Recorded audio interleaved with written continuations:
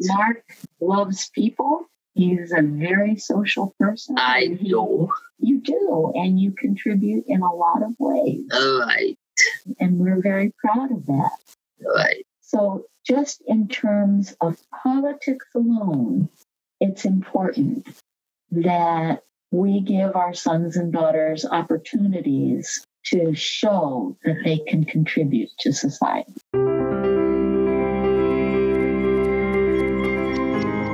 This show is about dreaming ordinary. It's a narrative that gets told too often to parents of young children with disabilities. The more services, the better. But John and Connie found a different way early on with their son Mark. Their dream was bigger. The values that they lay out as a family really get to the heart of why this podcast started, to offer out ideas for families and people with disabilities to go after more than the expected route of disability services and segregated activities. The Susa family connected with Starfire more recently to learn how to launch community projects as a way to deepen their existing connections in the community. They say that this concept of bringing people together over a shared goal, like a community garden, generates a certain kind of magic almost instantly, and is the kind of healing they think the world needs right now. So if you're somebody who wants to think seriously about how you and your loved ones spend your time, how to connect more deeply in the community, and ways to make long-term, ordinary relationships a reality, then this episode is for you. I have heard speakers talk about this concept as a way of healing the world. And as we're in the midst of the COVID-19 virus outbreak right now, I think the world could use a lot of healing, not only physically, but also in terms of relationships. We have a new neighbor who shares that passion with us. And it has been such a joy to get to know one another, to have a real give and take. I can see how if this were multiplied throughout communities and states and nations, it would be a joyful place. Beautiful. I'm John Susa. I think what moves me for a lot of this work is almost a therapeutic plan for me. I grew up very, very isolated, and I had very few interactions with anybody besides my family. And most people would have described me as being very introverted. When people ask me, when you were a child, what did you want to be when you grew up? My answer is always the same. I wanted to be a long-distance truck driver so that I could sit in that cab and not have any human contact with anybody for days on end.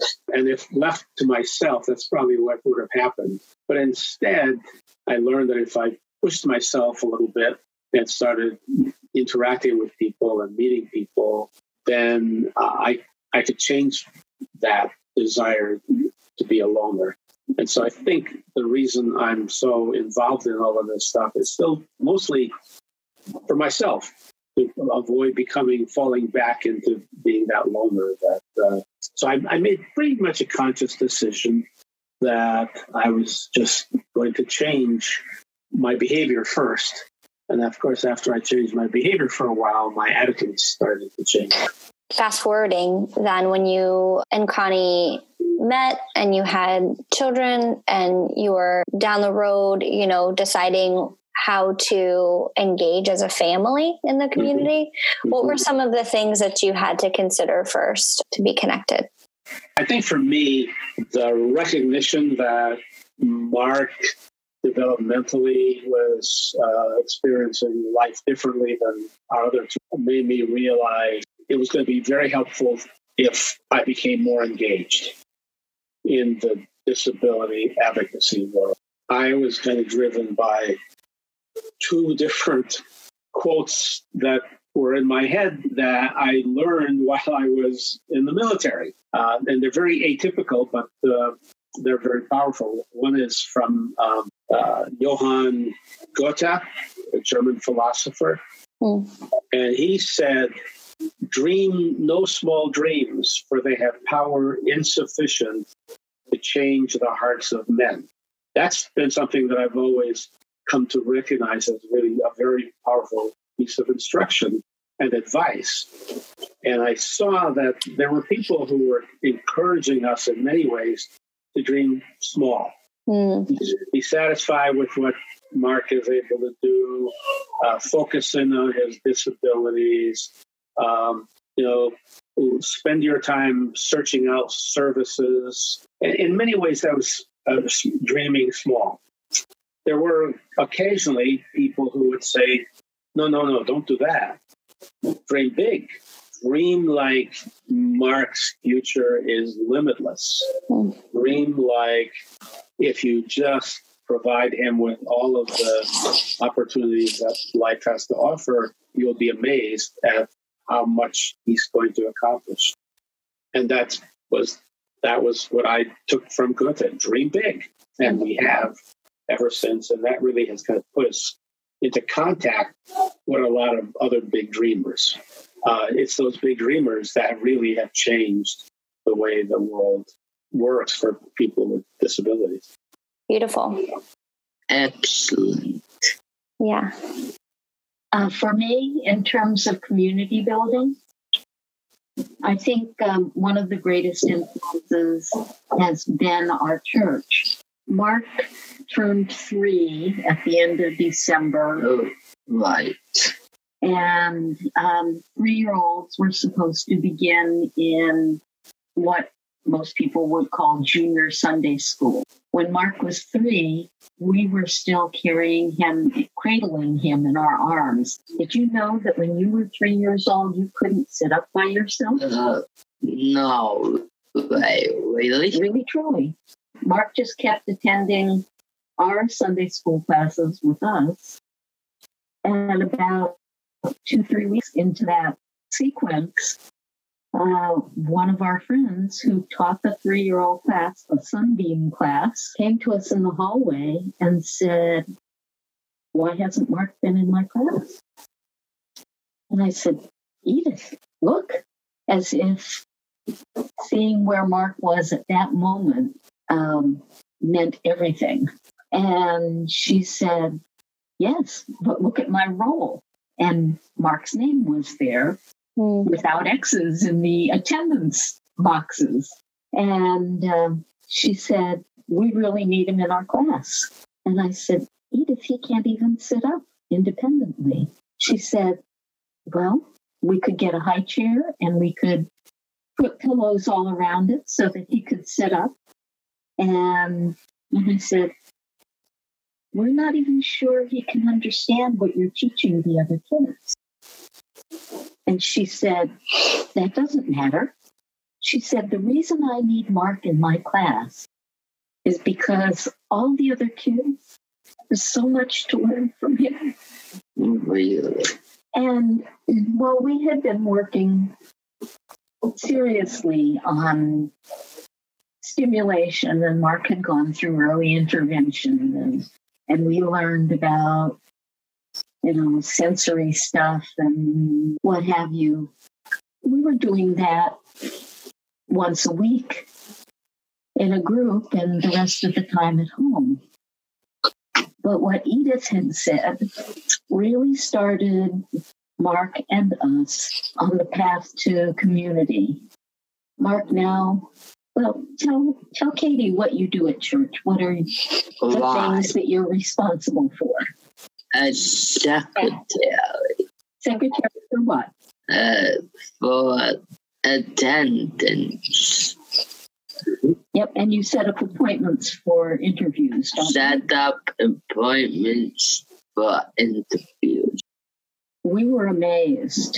Mark was enfolded in the arms of these people who understood all about community because that fits the teachings that we have as Christians. Going back to what Edith had said to you, that, diversity and having different types of learning in a classroom is really, really, really important. And once you accepted that invitation, what unfolded in that first year? What I remember is that it reinforced something that I came to realize. Everybody became comfortable, and it was now normal and accepted that Mark would be part of that congregation. What I took from that, too, was once people got to the point where they were comfortable because of exposure and experience, they relaxed and they accepted Mark for who he was and didn't feel the need to treat him any differently than they would any other child. It reminds me of another one of my kind of guiding principles, and this comes from a guy named Rudolf Steiner talking about early childhood. Rudolf Steiner is the founder of the Waldorf educational system. Are you familiar with that? Mm-hmm. Yeah. He said that there is nothing more therapeutic than normalcy. That was a piece of advice that was given to us by a good friend, developmental pediatrician, when Mark was finally identified as having all these developmental challenges. The meeting at the end of the 2-day evaluation process was nothing but a group of people who were very pessimistic about Mark. He's not going to walk. He's not going to talk. He's probably not going to be aware of you. He's certainly not going to hear. He's a whole bunch of things. They all at the end say, well, good luck. Take him home and love him. And that was their advice, which is good advice, but inadequate. When they all left, their boss, who was sitting in the back of the room observing them, asked us to go into his office because Connie was bawling. Sig closes the door, and the first thing he says is, don't believe a word of what those people said to you. And I thought, Sig, if you say that, why don't you just stop them before they started? And he said, all those people in that room were doing or could do is describe Mark now as they see him. They could not possibly describe Mark in the future. I believe if you believe them, that future will happen. If you don't believe them and you adopt the approach that the best thing to do is to have Mark experience as much normalcy as possible, he will become a different person. He will become more like the normal is, whatever that may be.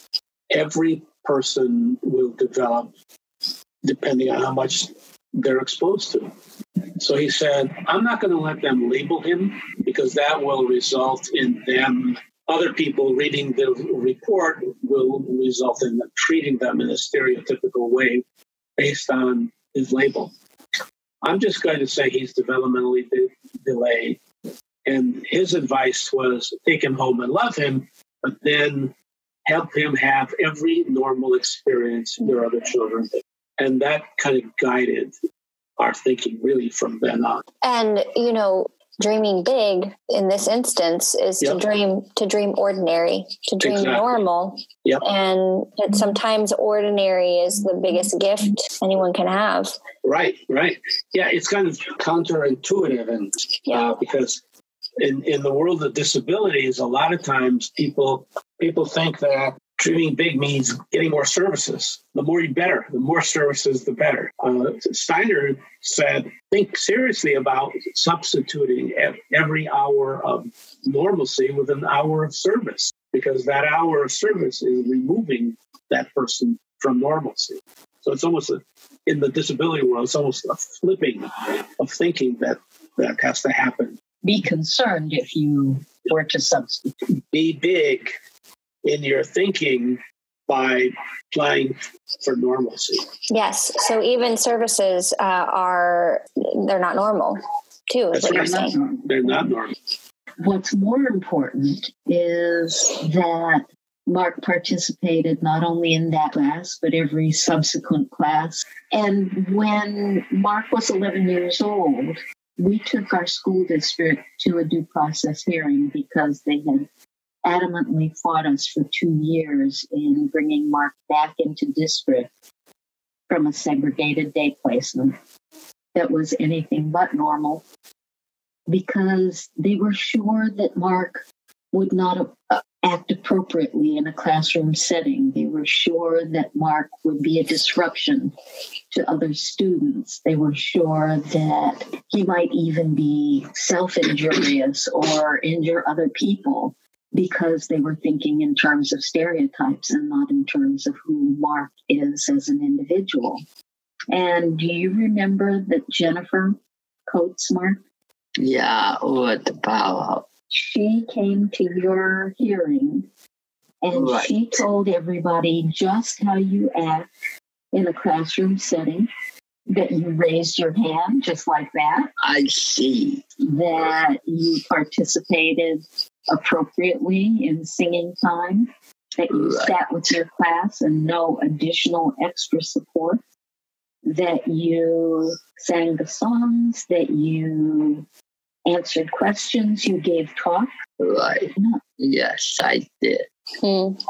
So it sounds like Jennifer had another piece of Mark and your family story along this journey to dream big, to live an ordinary life. Yep. She made an impact during that hearing. And I want to see if we can dip our toes briefly in the water of the day placement that you mentioned that Mark was in, and how that was anything but normal. Can you explain how abnormal it was, or what about it made it not Sure. ordinary? That the very fact that there were multiple kids with multiple disabilities just ate up so much of the instruction time. What else do you remember about? Everybody in Mark's class was just like Mark. 6 little kids, wheelchairs. And so the biggest thing that I believe happened when he left there and went into a regular classroom is that for the first time, he started to culturally and socially experience life as every other 11 or 12 or 15-year-old does. Uh-huh. You agree with that, Mark? Yeah. Excellent. Yeah. And I think that's a good segue. The phrase "a good life," that is something you hear a lot from Alec Mansky and Vicki Kamek. It's a big part of the Plan Institute model. And you all have been involved with Plan in Rhode Island for quite some time. So what ways has it helped? John first heard Al speak. He recognized the wisdom in their model, that we always acknowledge how deeply we depend on the work. When we brought Plan to Rhode Island 15 years ago, we knew we were standing on the shoulders of giants. The two things that they do so well, and the two things that we have focused on in trying to replicate their model, is we help parents put all their ducks in a row, plan for the time that they are no longer going to be there or able to enrich the lives of their sons and daughters out of the love and the family history, the precious relationships. The much more important part of what they did in Canada and what we do in Rhode Island is to build a personal support network around the member. The family joins on behalf of their son, daughter, brother, sister, and they engage with a facilitator to build and maintain that support network, so that it's not just every individual having a relationship with the person at the center of the circle, but it is all those people getting to know one another, to recognize one another's strengths, to trust one another. Between all those group gatherings, individuals will do things with the member at the center, with our loved ones. And as parents, we try to do that early enough so that we can fill in the important parts of the history, So the support network is really there to build a circle of support around a person. Right. And yet also it's not just about this person in the center. It's about everybody that's in the network joining together, being in relationship together, and in that way being a community. And where are you now with the support network? Mark has had a personal support network for the entire time that Plan has been in existence in Rhode Island. It really does take some time for relationships to mature, that if we had to step off the earth the next week, this would go on. And that it would provide Mark with people that he could depend on, people who were real friends, who had proved that over time, people who enjoyed spending time with him. And we feel secure. And so, and one of the questions that the Plan Institute seems to start with is what would happen to my loved one after I pass on? You know, if I'm not around, if we're not there to help, well, what will happen? And so starting from a young age, sounds like you guys have done a lot of work to build that support network so that in a time of disaster or otherwise that there is somebody there for Mark. Right. When Plan in Canada was first put together, it was even before Alan Mansky. It was just a group of parents, and then they hired Alan.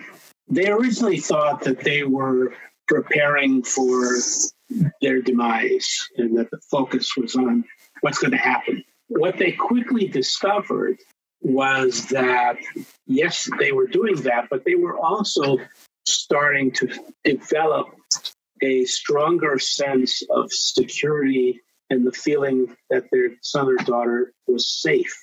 There were some very powerful benefits to the parents while they were still alive. And they figured it out, that it was the existence of this network that provided that sense of security. And not only the sense of it, but the actual security.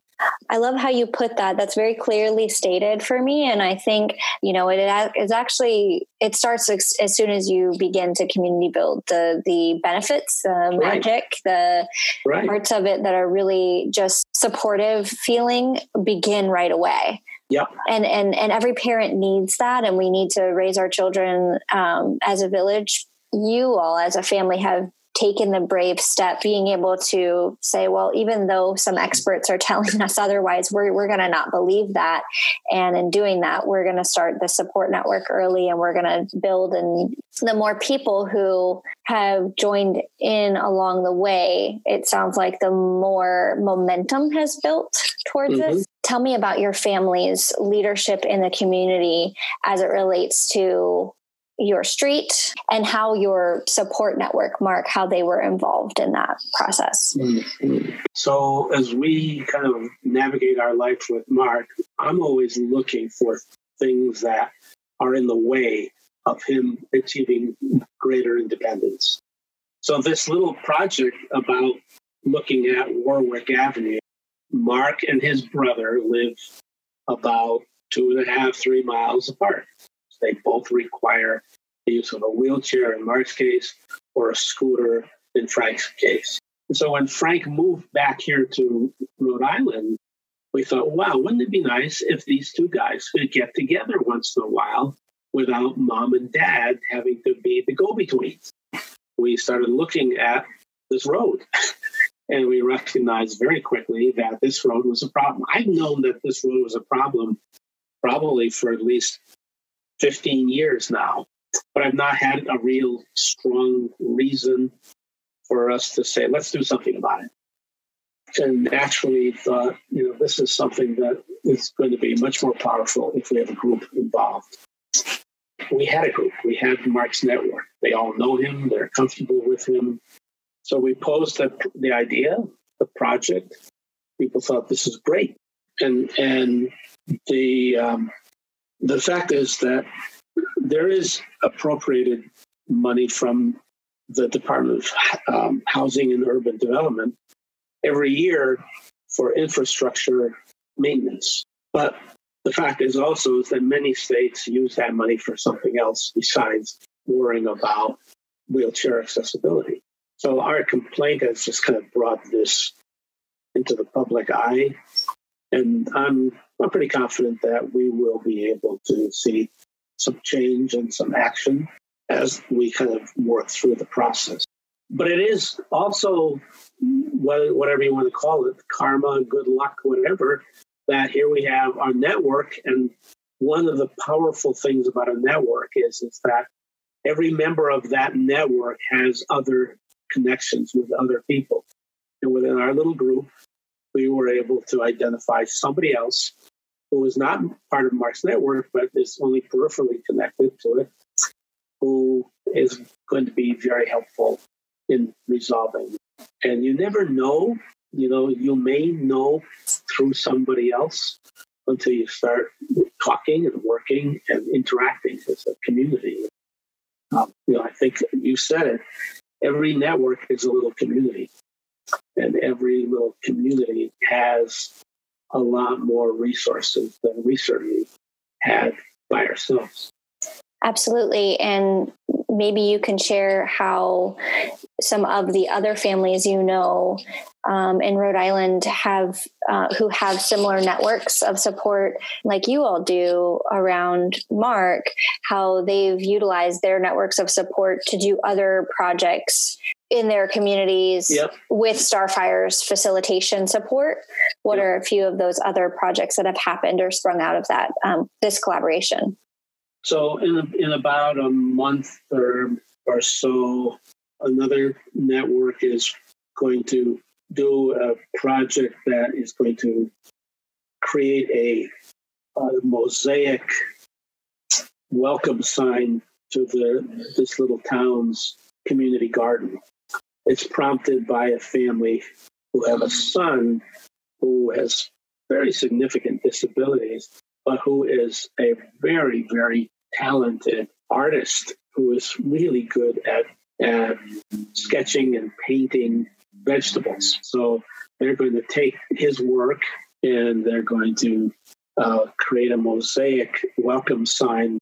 This is a family I've known for quite a while, also who've been planned for quite a while. And they have dramatically been able to really bring their son, like we did, out of a special school into the real world. And Sid has really blossomed as a result of that real world life experience. Why do you think it's important for families to lead efforts towards building community? And how do you think families are helping other people in the neighborhood see the light of community building, the magic of community building?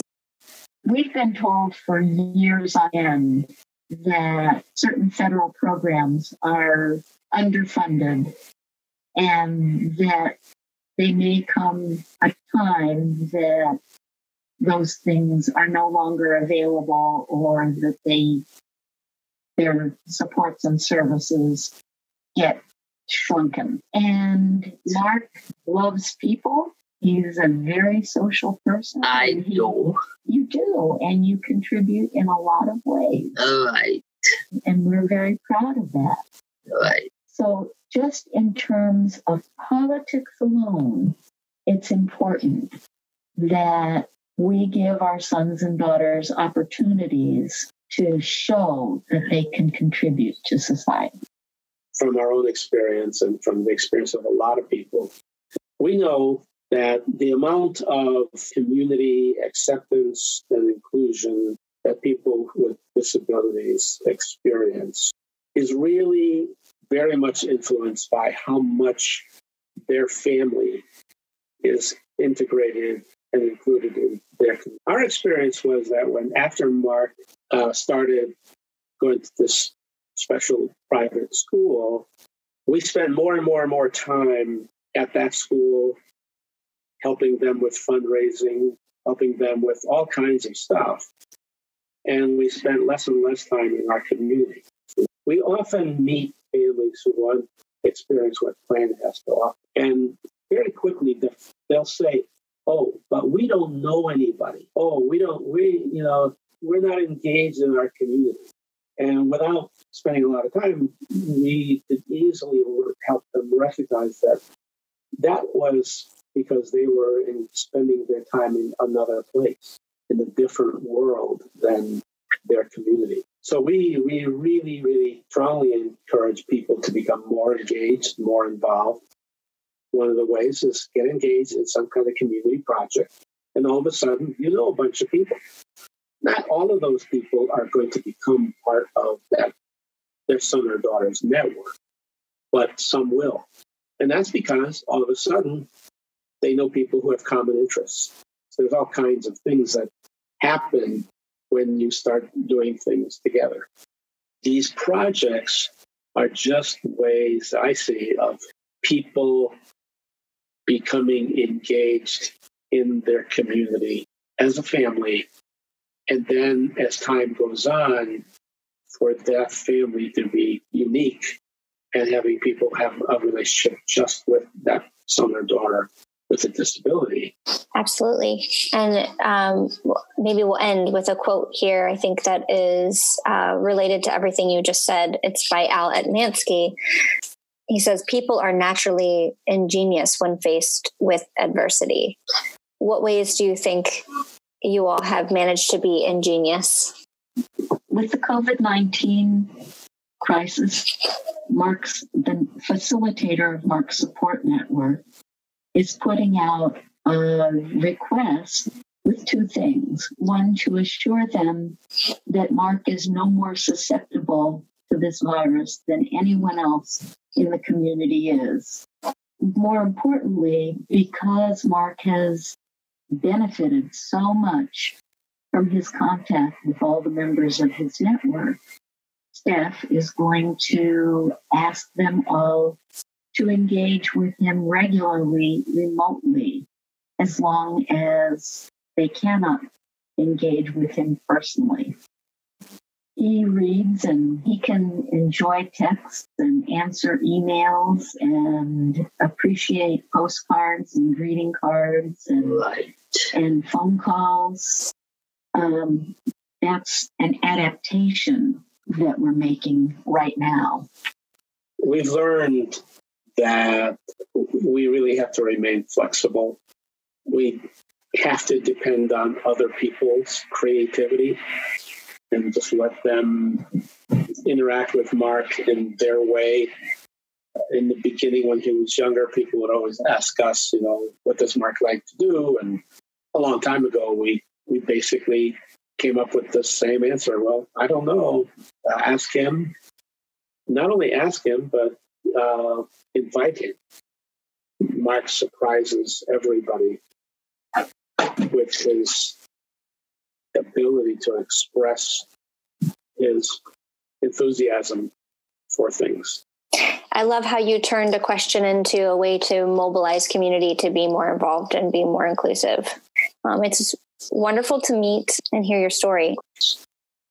As parents, we've benefited from such powerful and wonderful messages from guys like Tim and Al Etmansky and David Weatherall or John O'Brien. There's a million of these messages that we've been lucky enough to hear and try to incorporate in what we're trying to do for Mark. After all, that's what it's all about. We're doing it for our family first, and hope that other families will see what we've done and will say, hey, if those guys could do it, so can we. That's the power of this movement. It's actually moving. It's doing something. That's the exciting part of it.